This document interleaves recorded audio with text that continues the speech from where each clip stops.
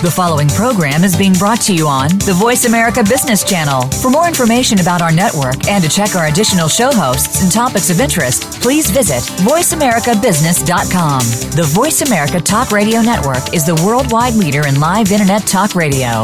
Visit voiceamerica.com. The views and ideas expressed on the following program are strictly those of the host or guests and do not necessarily reflect the views and ideas held by the Voice America Talk Radio Network, its staff, and management.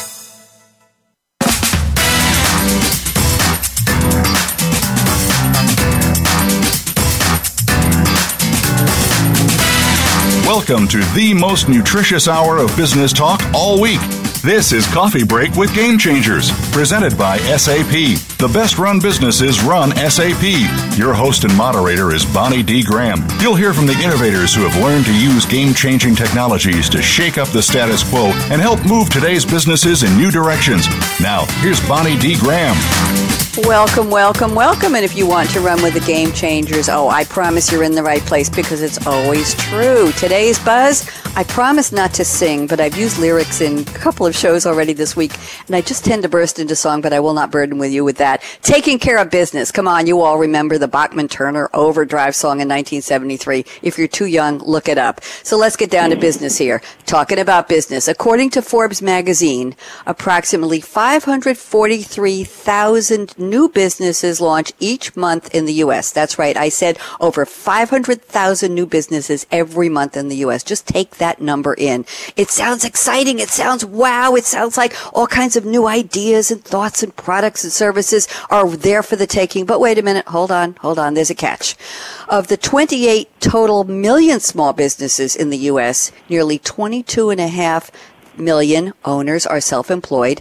They earn no more than $44,000 a year. That's right, on average, $44,000. Put that against cost of living, and they have no employees. That's right, they're doing it all. If you're among them, if you want to be, well, among them, but maybe doing better, is that the life you want for yourself right now? Oh, entrepreneurship is great. It's exciting. You tell your friends, you tell your investors, look what I'm doing. You tell the marketplace, but the statistics are pretty heavy here. And another question, once you get started, would you ever want to have to do this for the rest of your life to keep your business going, never be able to retire?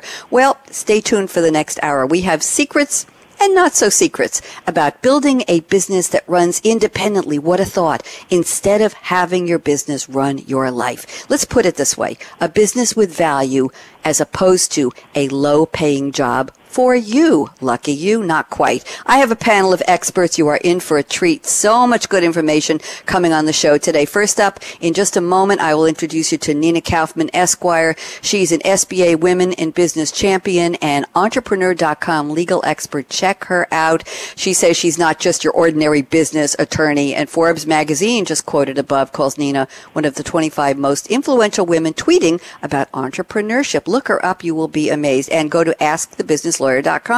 Joining us also on the panel, another returning guest, Susan Solovic, the capital THE small business expert. She's an award-winning serial entrepreneur. That's right. Susan knows because she's been there, done that, and she lives the life. She is a New York Times, Wall Street Journal, Amazon.com, top 100 in USA Today best-selling author, media personality, TV, radio, sought-after keynote, and an attorney. And business Dun & Bradstreet Credibility Corporation named her a 2015 top small business influencer.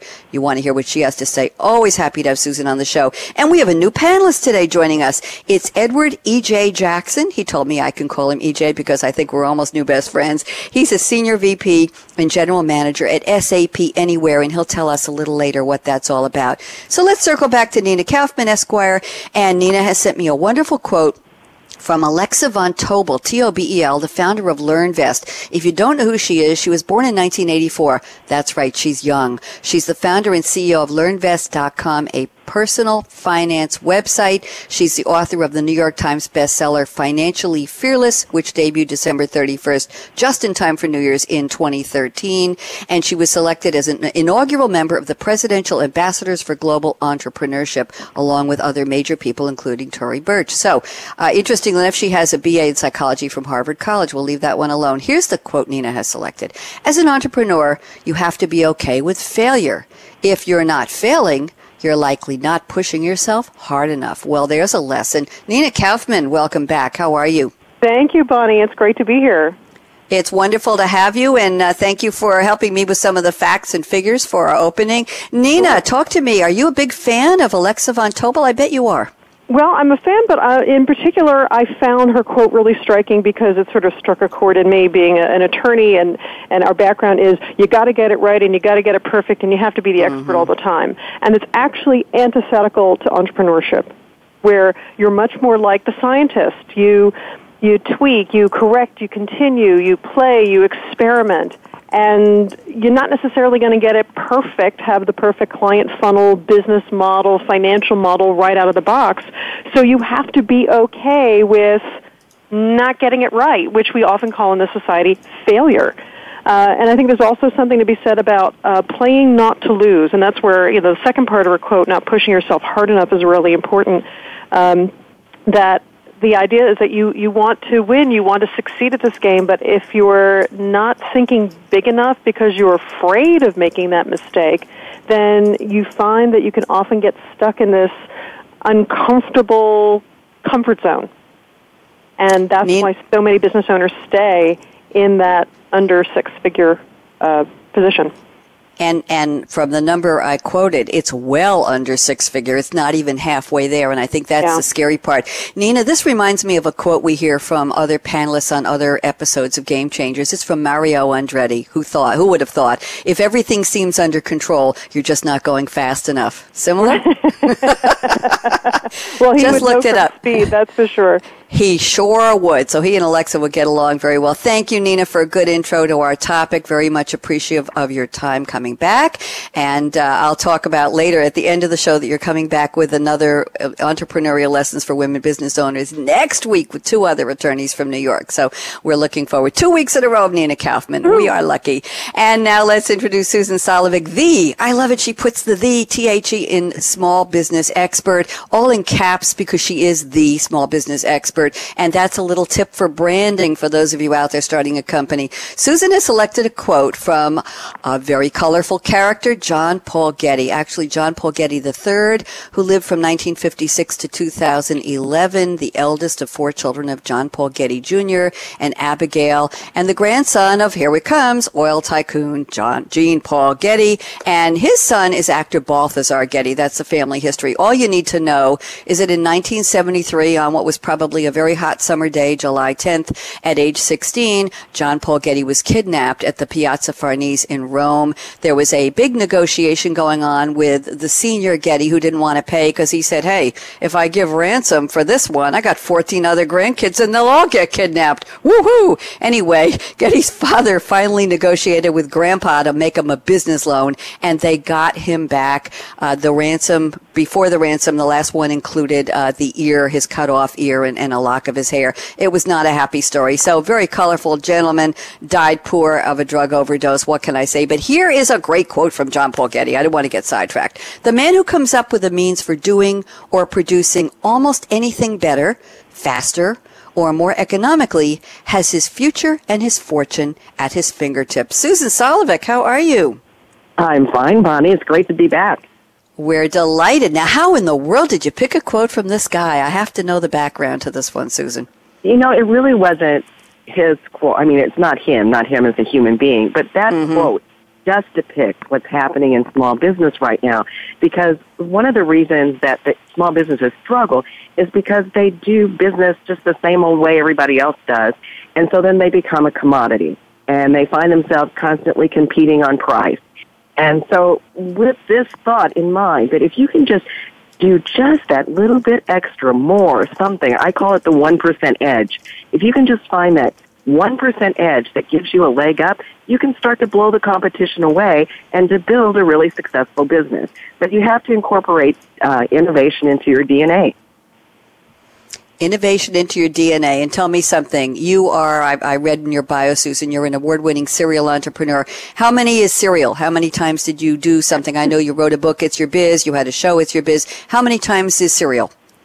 Well, I started my first business when I was 15 years old, and then continued to run that business till I graduated. I licensed it to one of my students. It was I taught twirling lessons and dance and all of that.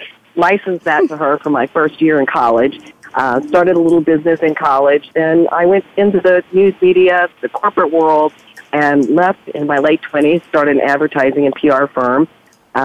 Went back to corporate for a while. I had a law firm, and then I had one of the first video internet-based companies. So I've been around the road before. It's not my first rodeo. I think so. And let me get a quick comment from you, Susan. We talked about failure with Nina and the wonderful quote she gave us from Alexa von Tobel. You have to be okay with failure. If not failing, you're likely not pushing yourself hard enough. Did you experience that firsthand?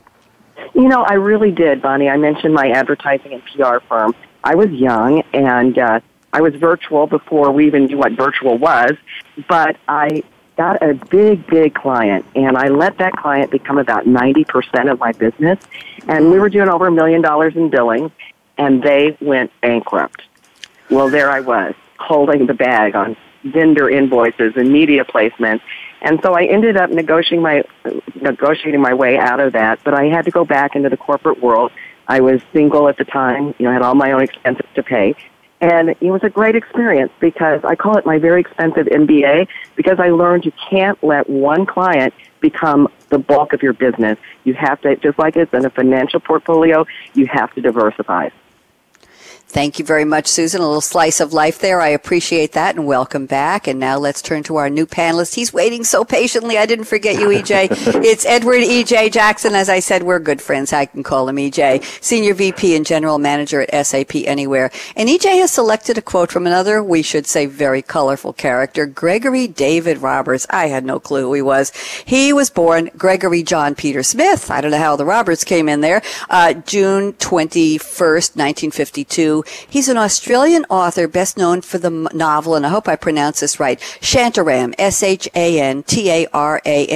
Interestingly enough, here's where the colorful part comes in. He's a former heroin addict and a convicted bank robber who escaped from Pentridge Prison in 1980 in Australia and fled to India, where he lived for 10 years. And rumor has it that, according to him, he escaped prison again in 1990 after being caught doing smuggling stuff, and he smuggled himself back into jail.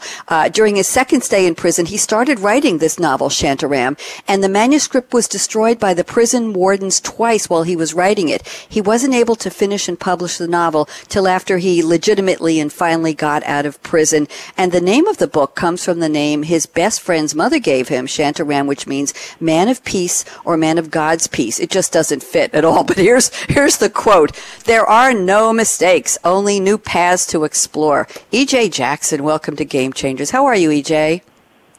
I'm well, Bonnie, and thank you for having me on the show, and also thank you for reading that quotation. For me, it's very special. The book is amazing. It's, as you framed it, it's certainly an extraordinary story of an individual where the story starts with him as this recovering heroin addict and bank robber who makes his way out of prison and then finds himself in the slums of India, in slums of Mumbai, which is truly one of the hardest places to survive and exist. And what's so exceptional about this story is the journey that he goes through, and ultimately the culmination, the product of this book. And the story is so far-fetched that it has to be real, which I also think is two themes for small businesses. Many small businesses have pretty extraordinary stories and what they go through to survive. And then probably the other part that I thought was relevant for the topic is just this, the biggest theme I think in any small business journey is discovery. And I think as Nina pointed out, failure is an everyday part of a small business. And you certainly have to have the ability to tolerate and endure. At one time in my life, I thought I was young and beautiful. Now I'm old and scarred and not quite so aesthetic. But I've had the privilege of doing the small business journey, and I've also had the privilege in my life of managing a few hundred people. And I've been asked many times, particularly when people know my background, should I do a startup? That's first, what do you think? And then the other is, what's it like? And the first answer is always yes. You should. If you've never answered that question, which I think many of us have it nagging in us, with some idea, some concept, something. you should always go through it. Even if it ends in failure, the experience, the journey is going to be fruitful.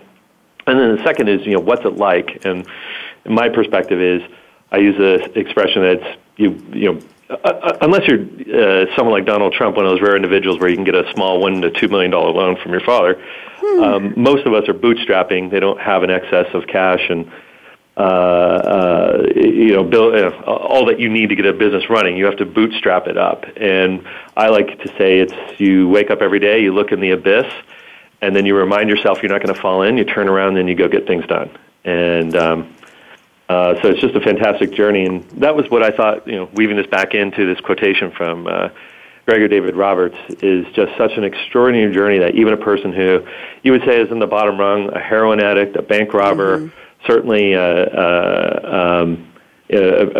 person who really started on the bottom rung and still persevered and then produced this phenomenal, beautiful book. And by the way, it's pronounced Shantaram. Shantaram, thank you very much. Yeah. I wasn't quite as elegant. I appreciate that. I have to say something, EJ. You mentioned you wake up and you look into the abyss. I've never heard it put quite that way. Is that a good day or is that a bad day or just any day? Well, how does that work?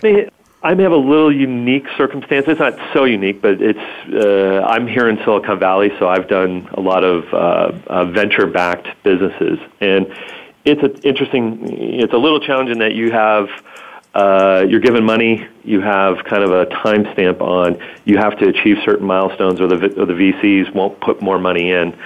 And I happen to have a company with about 60-some employees that I was in the middle of fundraising when this company called Lehman Brothers went bankrupt, and people started questioning whether capitalism was viable, and VCs suddenly retrenched. And I was also, the CEO and founder of a company losing about, $200,000 a month, and I had to get real with, terminating some of those employees, and I had to find other means of funding. I managed in that time to close 2 7-figure contracts with customers, and I also got those customers to prepay. And it was a very interesting time because also the banks cut my credit. American Express cut about $250,000 of credit cards that I used for my salespeople and the operations to fund. So credit dried up, VCs disappeared, and there I was with a company losing $200,000 a month that needed to raise $5 million, and through contracts and prepayments, I was able to keep it alive, and I had to go through a painful experience of trimming down the workforce. But I got through, and I was able to take the company to a successful exit. But that's certainly an experience of staring in the abyss. I think anyone out here in Silicon Valley, because the typical scenario is you're burning cash, you're not profitable, and you have to achieve certain milestones in a time frame, or you're cash out. And when you're cash out and there's no payroll, you're out. No one's around to take the business forward.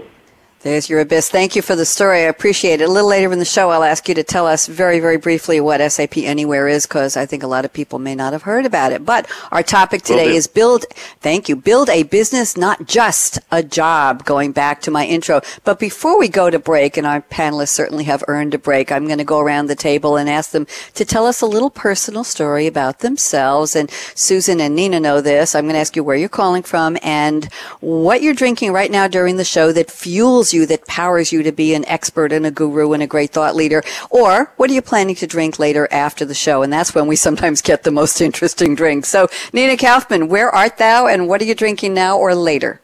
I am in New York City, right in Midtown Manhattan, enjoying a beautiful day. Thankfully, it's not too humid. And what I am drinking today is, and I hope I pronounced it correctly, it's Navajo Yanaba tea.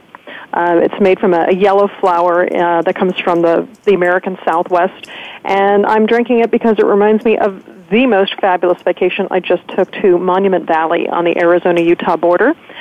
And what was so fabulous about that vacation is coming to the ancient natural world. I mean, these rocks are hundreds of millions of years old, and seeing this extraordinary open horizon that's not blocked or broken up by buildings or trees, just open with a night sky and the Milky Way. So it reminds me to breathe during the day. And so it's similar to what EJ said. You look into the abyss, and then you go about your business.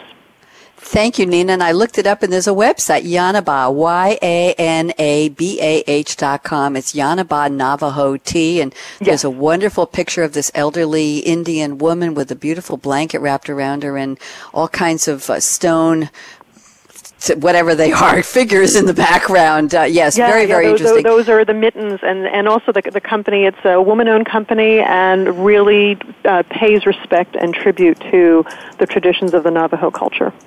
Thank you very much. Very interesting. You pronounced it beautifully. And Susan Solovic, where are you and what's in your cup today? Well, Bonnie, I have to tell you, I am in Jupiter, Florida, where I built a new home. I'm sitting out on my patio looking at my pool and the third tee of the golf course that I'm on and drinking a big, nice cup of ice water, because you know me, Bonnie, I'm a believer in ice water. But I have been down here for about 2 months or so now, loving the lifestyle, and it's healthier living, and I'm not as stressed out. But my one little delight for later in the day is my new favorite summer drink is a salty dog. Do you know what that is? No, but pray tell. Tell me. Okay. It's grapefruit juice and vodka with a little salted rim. It's so refreshing in the evenings just to sit out and have one of those and relax. And so that's my new favorite thing right now. Very interesting. Grapefruit juice and vodka with a salted rim. I'm going to have to remember that. Vodka and I don't agree because it goes right to my knees and I drop very quickly like, oh, what happened to her? So I'll think of something else, but I love anything with grapefruit juice. Very refreshing. Thank you, Susan. Congratulations on the new home, and you can go take a dip after we're off the radio, but not until then. Not until then. All right. We don't want to hear you underwater. EJ, where are you? We've had some interesting drinks from the ladies. Love to know what you're drinking now or later. EJ Jackson. And where are you? Sure. Well, first, I would like to say I would love to have a salty dog, right? That would be most preferable. Unfortunately, I do not have that in front of me. I am in beautiful South San Francisco, kind of in the northern edge of Silicon Valley, and it is a gorgeous day. I'm here in a beautiful, picturesque office about 10 floors up, looking out at the San Francisco Bay. So a stunning view. I, unfortunately, am only having a black coffee, and I know it's a little bit of a wah-wah-wah, because it's not as exciting a drink as what everyone else is having, but there is a good story to it. Earlier this year, I went over 200 pounds, which is the heaviest I've ever weighed. I'm 6'3", but it's the first time I've weighed over that. I'm normally a pretty thin guy. I've been pretty athletic most of my life, but hitting that milestone was frustrating for me. So I am in training to try and qualify for the Boston Marathon to set that time, which I think is a 3:14 for my age. The good news is as I get older, the time gets easier. The bad news is as I get older, my body is it's harder to achieve it. But I'm about 1/3 of the way through the journey. I'm running a qualifying marathon in December. So I am going to reminisce over having a salty dog, or there are many beverages I'd prefer than black coffee. I'm actually not a fan of black coffee, but I need the go-go of coffee, but no milk. Normally I would have a latte, but I've been disciplining myself to endure and get that marathon done. Wow, we're very proud of you. And when is the next marathon, EJ? It's going to be the first week of December, so I'm running in the Sacramento Marathon. Okay, I'm putting you don't mind if I tweet that. Cool weather. May I tweet that? EJ Jackson is training for the December 2016 Boston Marathon. By all means. May I say that? Okay, love to have that in there so people know. Wow, bravo. Yeah, you got a bravo from us. Okay, good. So, you know what? Now you certainly deserve a break. So we're going to be coming back in just a moment. Our topic today is very important. As I mentioned in the opening, there are more than 500,000 new businesses launching each month in the U.S. If you're one of those people who are right now in this month's 500,000, if you're among the 28 million total small businesses in the U.S., we're sure you want to earn more than $44,000 USD a year. We're sure you want to have some employees. We're sure you want to be able to take a vacation, a break, retire someday in your lifetime, and have more than just a low-paying job for yourself. So that's our goal, talking today with our experts on build a business, not just a job. You can go anywhere for a job, but when you got a business, you want to be more successful than that. So don't even think of touching that mouse, that app, that dial. We will be right back. Michael, out.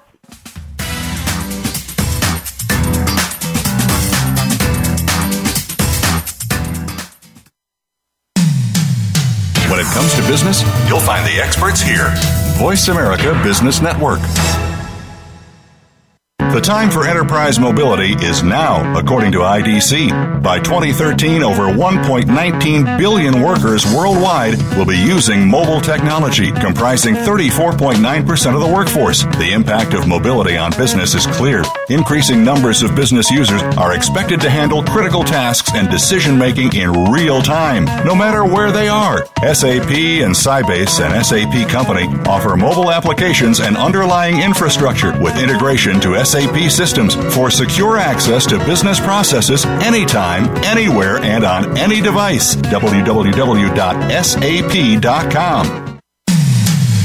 When it comes to business, you'll find the experts here. Voice America Business Network.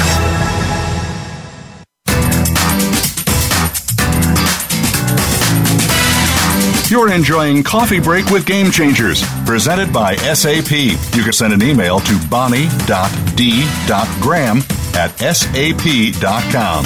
And you're invited to tweet your questions and comments during and after the show at Twitter, #SAPRADIO.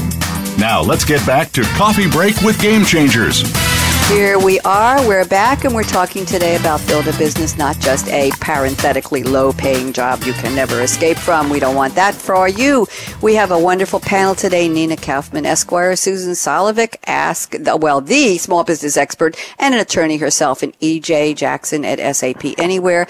We're going to kick off the roundtable now with notes we're going to go around the table very quickly today rather than lengthy focusing on one topic, because all three panelists have sent me very interesting and very astute comments on what it takes to build a business, not just a job. So let's start with one from Nina, and we'll just have everybody comment very quickly, and then I'll go to one from Susan, one from EJ, and around the table. Nina says, fire yourself. You're fired as Chief Everything Officer. I love that. That's CEO as well. Chief Everything Officer. Stop trying to do it all. Yes, especially women. A real business, not just a job, is about more than you. It's about more than who you are or your output capacity in a single day. Wow, that's news-shattering news. So, Nina, why don't you take about a minute and a half, tell us what that is, and then we'll see what Susan and EJ have to say. Absolutely. Well, I'll say, the first thing about really building a business and not just a job is thinking about what your business does if you are not in the equation. What does it do? It's like giving birth to a child. And, you're not in that child's shoes all the time. You can't micromanage it all the time. There's that old Jewish joke about, Sadie comes across Florence, and Florence is holding her 12-year-old. And Sadie says, "What's the matter, Florence? Can't he walk?" And Florence says, "Yes, but why should he have to?" Oh, that rings true. Yeah. So often business owners are just spoon-feeding that business, and that's not going to let it grow. So the first thing is to get out of having to do it all, but you need to have that vision of what does it look like if you are not in the equation. Yeah, sure, you're going to be wearing all the hats on day one, but that's not where you want to be on day 12,001. And that's why I say fire, that's not to get political, but you're fired. Yeah. Thank you for adding that. Appreciate it. Yes, I didn't even think about that. We're staying away from politics today. Great one. Nina, why don't we have Susan comment quickly, agree or disagree? Anything you want to add to that, Susan? Oh, I definitely agree with that theory, because you can't build a business all by yourself. You have a finite amount of resources and time. So I call it the MYTOP theory, MYTOP, multiply yourself through other people. That's how you build a sustainable business. And when you work so hard, 24/7, your business in the early days, it consumes you. You obviously want to build it up so that it's successful enough that you can exit that business at some point. So I always encourage when people are starting businesses to think that big picture, and what is your exit strategy going to be? When I was running my internet business, the exit strategy was clearly to sell to a competitor. And a bigger competitor who could take it to the next level. So, when you're thinking that way, you can put the building blocks in place. You can start hiring the skill sets that you need to get there. And you've got to be willing to invest in talent. You don't want to just go out and hire a warm body and put them in a chair. You've got to have the right people in the right seats. And that means you've got to make an investment in that talent, too. So you've got the muscle to really build your business dream. Thank you. EJ, love to get your 2 cents and 1 minute worth on this one as well, please. Well, I think, like Nina said, as a small business owner, I've been guilty of carrying the 12-year-old around and having my arm fall asleep and struggling to do other things while trying to do it all. And it's, through experience, I've learned that that's just a poor way forward. I think, like Susan said, think of the end game, think of the exit. When that end game comes or that exit comes, you may have the discretion to continue on. But it is important to set an end point just to give yourself the right guidance on how to scale up the business. And you do have to conclude that carrying a 12-year-old around that can't walk is probably not the best way forward. And also, like Susan said, getting phenomenal talent in, people that are enamored with your vision and aligned with what you're trying to accomplish, and culturally a good fit is really critical. So you can't do it all, and you can't achieve that exit when you sit down and write it and think about it. You can't do it entirely by yourself. Thank you. Good advice from all three. And let's go to a notes from Susan Solovic here. I'm going to pick one out of the hat here, Susan. They're all good. Susan says, know what you're truly selling. As Peter Drucker said, your customers aren't buying what you think. It's up to you to understand their true motivation. Why don't you talk a little bit about this, Susan, briefly, and tell us about the Build-A-Bear workshop. Great example and case study here. Okay? Yeah, so I collect teddy bears, Bonnie, and in fact, this last holiday season, I gave away 150 teddy bears to a children's hospital. But I love teddy bears. But the thing of it is, you go to buy a teddy bear, and you can go to Target and spend $10 or $15 on a teddy bear, or you could spend thousands of dollars buying a collectible Steve bear. But the process is pretty much the same. You go, you pick it out off the shelf, or you order it online, and that's it. Well, Build-A-Bear Workshop certainly sells teddy bears, right? But what Maxine Clark, the founder of Build-A-Bear Workshop, understood was those teddy bears represent something. I think most kids grow up and have a special teddy bear at some point in their life that was given to them by a special person. So what you're really doing is that experience, those memories.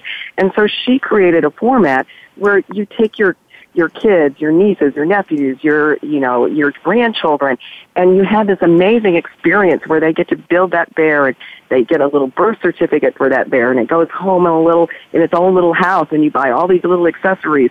So she's really selling the experience and the memories. And this last holiday season, there was a commercial. It was a little girl and her dad going in to build a bear, and she was making her holiday reindeer. And she said to her dad, "Dad, do you know why I like coming here and doing this so much?"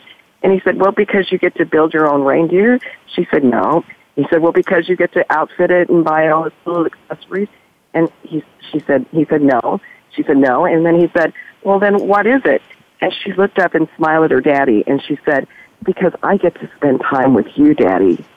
Oh. And I mean, it just gave me goosebumps. Beautiful. And I mean, I was giving a speech last week in Chicago, and I played that clip. And my eyes tear up a little bit when I hear it. That's the motivation that she's selling. She's not selling teddy bears and widgets. She's selling memories. Absolutely. I tried to tell that to a hairdresser once, something similar, Susan. I said, "You're not selling me a haircut or color. You're selling me a half hour of TLC, of complete focus on my needs, of letting me relax, of just giving me a chance to regroup and reset what my last week was about and start the new week with something fresh and new and feel good and look good. You're giving me that. It has nothing to do with the scissors and the bottle of color and all that." He looked at me very blankly, and I said, "Think about it. That's what you're selling. You're selling peace of mind, a little vanity, a little caring." And I think you agree? He finally got it. Wow. Yeah, that's a good point. Excellent point. It's just like Kodak that failed to get into the digital photography market. They thought they were selling film and, photographic prints and all that sort of thing. What Kodak was really doing, they were in the storytelling business, because what do you take pictures of? Of birthdays, of family reunions, of weddings, of celebrations, of vacations. We're all telling stories with those pictures. It would matter not if you print them out and have them in a scrapbook, or if you have them on a DVD in a digital version. They just missed the boat. Absolutely, and that's something that now we would be able to tell them, and they probably would get it today, but too late. E.J. Jackson, I'd like you to comment on Susan's comment about know what you're truly selling and what your customer really needs and why they would buy from you. E.J., thoughts? Yeah, I think I certainly relate to what Susan was talking about. in terms of the experience the customer has with your business, your offering. And, in my business, we're focused on the retail space, and customer engagement is such a critical area. And a customer can have so many touch points with you that unfortunately, it's really, you can't do 9 of the 10 well. You have to do all 10 of them well, or you lose the customer. You can have a great e-commerce experience, a great product experience, but fall down on your loyalty program, and you'll lose that customer, as an example. I was thinking about also, there's an article, and I can't remember the gentleman's name, but the title was basically, We're All Spoiled Brats. And it was talking about how we as consumers and how we consume products today and enjoy services from customers. And just think of online banking today versus 10 years ago, and how substantially evolved it has become, and our expectations. You got to transfer money at the push of a button and so forth, where we used to have to go in and fill out paper forms and go into a bank and stand online. Just the transformation that's come, but it's tied with me. I think that's your differentiator. The most important thing that any business has is their interaction and their engagement with the customer, and it's so crucial for their livelihood and survival and growth that they do that as flawlessly as possible. Thank you, EJ. Were you talking about Simon Rich, who wrote a book called Spoiled Brats, or were you talking about the Washington Post article in, let's see where it is, Washington Post article, Are We Raising a Nation of Spoiled Brats, from June 26, 2012? Just two questions. Either one? No, this was in context of what we as consumers of online services are, and that we're very spoiled brats, and if we don't have perfection delivered to us, we'll bail on that provider and go to somewhere else.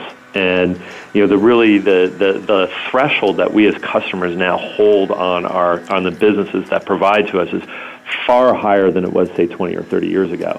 So it's challenging. That's one of the things that I think a small business has to understand, is that their customers have such an extraordinary experience in their daily consumer lives that it translates to everything, which isn't actually realistic, because you can't, as a small business, you can't deliver to perfection.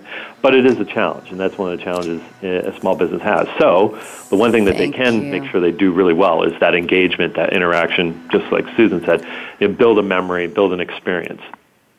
Thank you, EJ. Nina Kaufman, I didn't forget you. Thoughts on Know What You're Truly Selling? Quick thoughts? Yes, well, I know we're doing a round robin, so that's fine. To EJ's point about engagement, I think he's right that, yes, the threshold for perfection is higher, and I think that's also where a sense of transparency and honesty that, oops, I goofed, comes up, and it comes up in our personal relationships too. How do we feel when someone kind of goofs on us? If they come back and they make amends and they try to make it right, we feel that trust can be restored and possibly rebuilt. But that's where, again, that needs to be part of our process as businesses. Another piece, and there's a classic phrase from the Harvard Business School marketing professor, Theodore Levitt, who said, people don't want to buy a quarter-inch drill. They want a quarter-inch hole.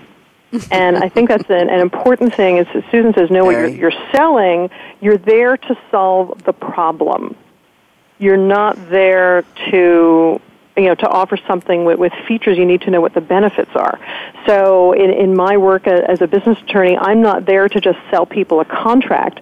I'm there to provide a sense of peace of mind, a clarity of process, a sense of ease about their negotiations, so that they can build that trust factor with their strategic partners or employees or whoever else it is.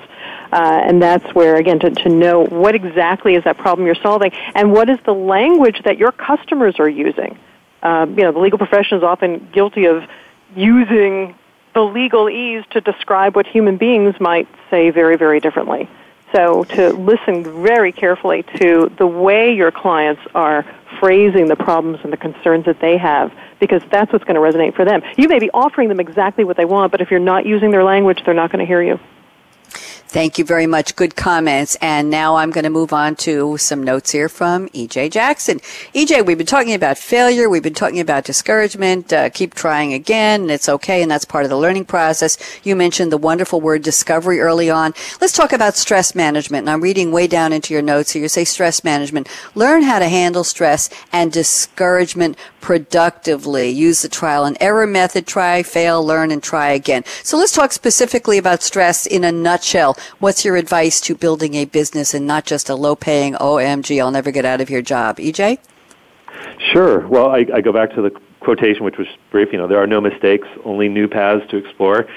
I do, and as you said on that theme, of discovery, failures are something that you should expect and embrace. You shouldn't fail at the same problem over and over. You do need to have learning, though. So that's the one thing I want to emphasize is it's okay to fail, but it's not okay to fail doing the same mistake over and over. You've got to have learning in that.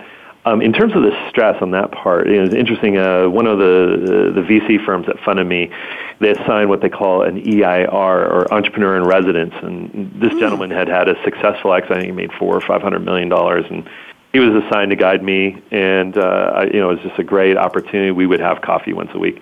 But my first conversation with him was very interesting. I was really looking for his insight and everything he did to build his business. And the first question he asked me, he said, "Do you do any exercise?" And I said, I try to. And he said, well, whatever you're doing, make sure you get, you run or whatever your thing is, playing soccer, make sure you do that. Make sure you have fun in life. Now let's talk about the business. And that's always sat with me to make sure that you set your priorities of taking care of yourself, all of the challenges you're going to have in business and the failures and the successes, it's par for the course. They're going to happen. You're going to have failures, you're going to have successes. But you can't neglect taking care of yourself. So I think that's definitely one of the takeaways I got from a particular individual who had an incredibly successful outcome. Thank you, and that's a very human side. Yeah. I was going to say, EJ, I want you to just take 3 sentences, if you can capture what SAP Anywhere is all about, just so our listeners will know. Do you mind doing that now for me? Sure, yeah, no problem. SAP Anywhere is a front office solution to help small businesses market, sell, and commerce. So it's an end-to-end software that's completely mobile first. So they can run their entire business off of a tablet if they wanted, or their mobile phone. That's easy to consume. It's low in touch, and it's highly extensible, and basically enables them to run all aspects of the front office of their business, every engagement that they have with a customer, be it through how they manage their inventory, their e-commerce or multi-channel commerce, their CRM, and digital marketing. So that's kind of a quick snapshot of what SAP Anywhere is. And I'm pretty exciting because it's certainly a product that helps small businesses.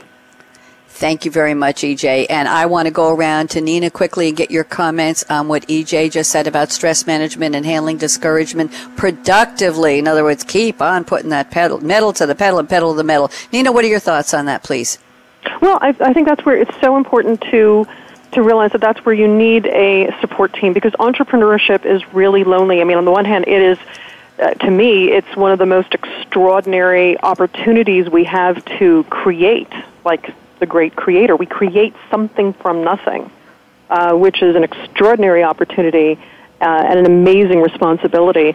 And you need support, because sometimes you don't have that support from family or friends or the people you think are closest to you. And that's where, whether it's groups like Vistage or Tab or other kinds of mastermind groups, or even just the informal pick up the phone, call another entrepreneurial colleague and say, hey, can we go out for that salty dog? Or let's go for a run together. One of my mastermind partners, we just set our date to have our, we go for a run and then we go for dinner and drinks. So having that sense of being nurtured and receiving the support, both the business type of advice as well as the personal advice of, yes, you're okay, keep on your path, and that kind of encouragement that we need, because it's hard to self-generate that all the time. Thank you. Susan Solovic, quick thoughts on stress and discouragement. How do you handle it? I tell you, it's tough. It's not an easy thing to do, as Nina was saying. You're by yourself, you feel isolated, you can't really go out and just talk about anything and everything with the business with your team. So it's really all on your shoulders. And I, not as much as EJ, but I've always been an exercise enthusiast. And back in the heyday, I was like the aerobics queen, you name it. And when I was running my internet business, we were raising venture capital, I worked myself into the ground. And I have fibromyalgia, which is a chronic pain condition. So exercise is very important for me. But I actually was walking with a cane at one point because I had gotten so crippled up. And I realized, you know what, this is not good for the business, because when I'm in this much pain and this sick, I'm not mentally there. I'm not there 150% like you should be. So I just started scheduling time on my calendar, and I would leave the office, I'd go to the gym, I'd work out, and I'd come back. And it was calendared, and people knew it, and it was written in stone, and I wasn't going to let that go because... And then, you come back, you're refreshed, you're re-energized, your energy level is up. And I find that it's so important. I mean, I actually had a business partner who also was working those crazy hours and didn't follow my lead on that. And sadly, I hate to tell you, but one of the reasons we exited him a little bit more sooner than we would have is he was diagnosed with stage 4 cancer and given 6 months to live. And he was in his 40s. So stress is the number one cause of illness in this country, and you owe it to yourself, your family, your business, your employees to take care of yourself. Thank you. Very good words of wisdom. And EJ, thank you for that, starting that tip. I'm going to circle back to Nina. Let's see how many more. I think I think we're just going to have each of you talk about a minute on each of the points I'm going to bring up. We're just going to slam through this. So Nina, you say, get off the D list. Are you on the A list or the D list in your business? If you're a solo business owner, chances are you spend much more time on the D list than you'd like to admit. Nina, give me a minute overview of who's holding this list and who's on the A list and the D list, and how should we know that we're on the A list? Okay. Well, first of all, the D list comes from the comedian Kathy Griffin, who had that TV show, My Life on the D List, because she was not an A-lister. And when you think about all of the things involved in your business, there's the day-to-day administrative stuff, which is kind of D-list stuff, and then there are the things that speak to your highest strengths and talents and vision. And that's why you are there to lead the business, not just to do everything in the business. So an important thing that I share with my clients is the tool of time tracking, is really seeing how are you spending your time each day, because it's so easy to go by weeks and say, oh my God, I didn't get anything done, or I haven't moved any projects forward. And that's because you don't know how you're spending your time. And once you're able to track it and see, all right, I spent 15 minutes playing Angry Birds or 20 minutes fielding emails that I personally did not really need to do, you can then start to see what can you get off your plate, what might you be able to delegate or automate better, so that when you're moving up the chain in your business, you're spending more and more time in the highest value and the most lucrative kinds of opportunities. I like the word lucrative a lot. Thank you. Susan, I'm going to pick one from your list. Plan, execute, review, and continue or adjust. Work your plan, but adjust constantly. Susan, give us a 1 minute on this, please. Well, going back to what I said earlier about creating that 1% edge, in today's market, because things are changing so quickly, when you're looking out on the horizon and you're seeing new opportunities, you're seeing that unsolved problem out there that you could provide a solution to, you make your opportunities, I call it above and below the line. Put a certain number of opportunities above the line based on most profitable, easiest to achieve, and on down. And then what I do is I draw the line at 5. And you have to focus on those top 5. But your assumptions may be wrong. If you set your measurements, your objectives, your milestones, and you see going down the road that, wait a minute, this isn't playing out like it needs to. So either you need to adjust and move on to one of the other priorities or one of the other opportunities, or adjust the way you're addressing that particular business opportunity, or you say, you know what, we're going to just forget about it, or you can continue down the road as you are. So, I think that constant review, analysis, planning gives businesses that little edge to make sure that their journey is going in the right direction. Thank you very much, Susan. Now I'm going to pick one from EJ's list. EJ, here's one I'm not sure we talked about hiring the right team, about being on the A list, about not doing it all, fire yourself as the chief everything officer. Here's one I like from your list, EJ. You say evaluate partnership wisely. Never rush into partnership. It should naturally demonstrate win-win benefits for both parties or all parties. EJ, give us a little more, please. Sure. I think along with partnerships, the old adage, don't confuse motion with progress. There's so many partners out there So many people are interested in talking with you. They have exciting offers. They may even express a high degree of interest. And I think when you're a small business, sometimes you want to grasp at anything positive that's around you. But you have to be really, really conscious of your time, just as Susan pointed out, setting your top 5 priorities. And oftentimes, I think it's taken me a long time, I will confess, because I've been one of those ones that have, in my early days, in my naive youth, confused that motion with progress. Get engaged with a partner, but we necessarily didn't have an alignment or necessarily even a win-win relationship. Sometimes the relationship was where the partner won and I lost, and I didn't realize that until later. I won and the partner lost, and a period of time went on and a lot of effort and so forth blew up. So I think it's really critical to make sure that you're very judicious with partnerships. There's so many out there. There's so many interested parties to work with you. It's such a collaborative era, today, and so easy to connect. You've got Meetup.com and so forth, and we're constantly thrust to collaborate. But I think you just have to be really careful. And just like Susan said, you've got 5 priorities. I really think you should limit your partnerships in the early days, to what you can count on one hand. And it's very difficult to do that because you have scores and scores of people coming at you all the time. Thank you. And I have one quick question for you before we go back to Nina. We are officially now in the crystal ball predictions round. I want to make sure I give at least 1 minute to each of you. But EJ, question, you talked about partnerships. Does that apply to VCs and angel investors in terms of a shared vision and a shared focus and benefits for all? Yes or no? It does. It has to, because they won't fund you if you don't have a shared vision.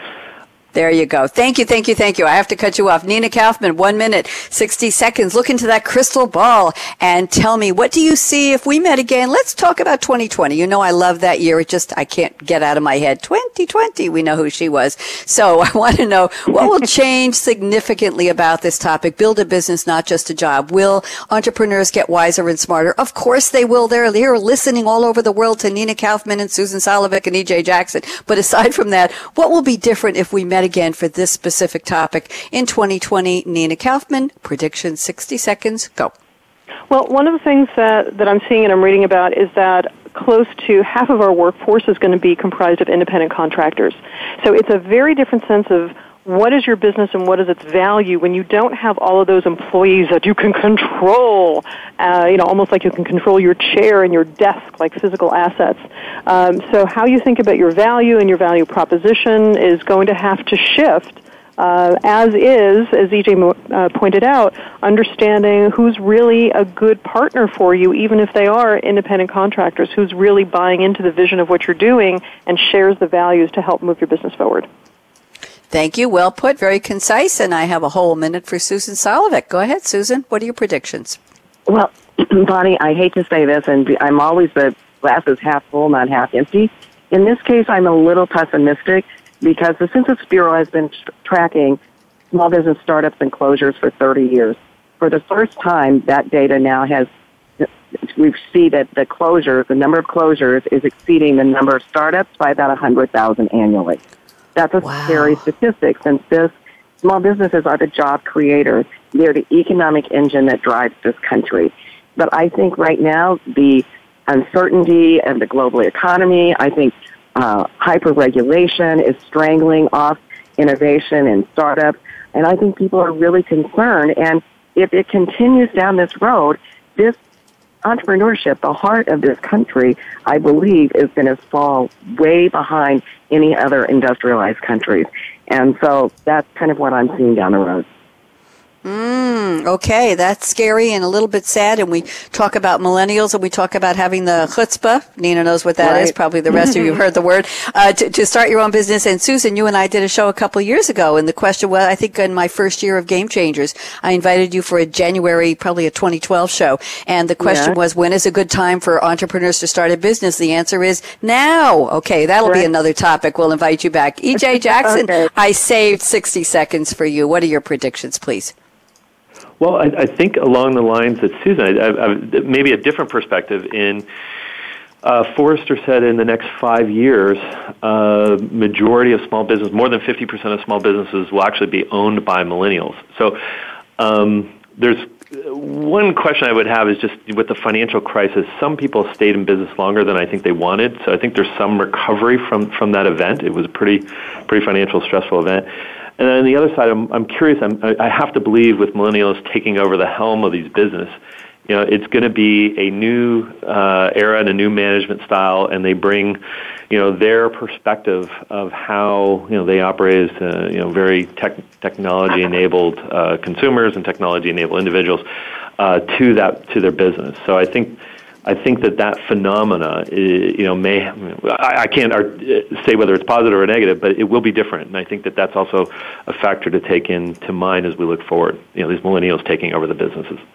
Thank you very much, all three. I worked you three very, very hard, and you were wonderful. Nina Kaufman, thank you. Susan Solovic, thank you. EJ, how'd you do? I think you survived very well. Did you enjoy yourself?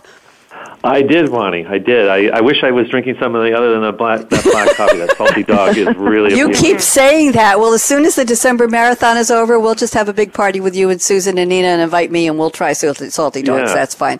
I'll have a virgin salty dog, though, no vodka. Listen, everyone, I want to thank you so much for your time, and a shout-out to Michael, our engineer at World Talk Radio, and I am Bonnie D. Graham. I don't think I even introduced myself. I was so excited to speak with the three of you.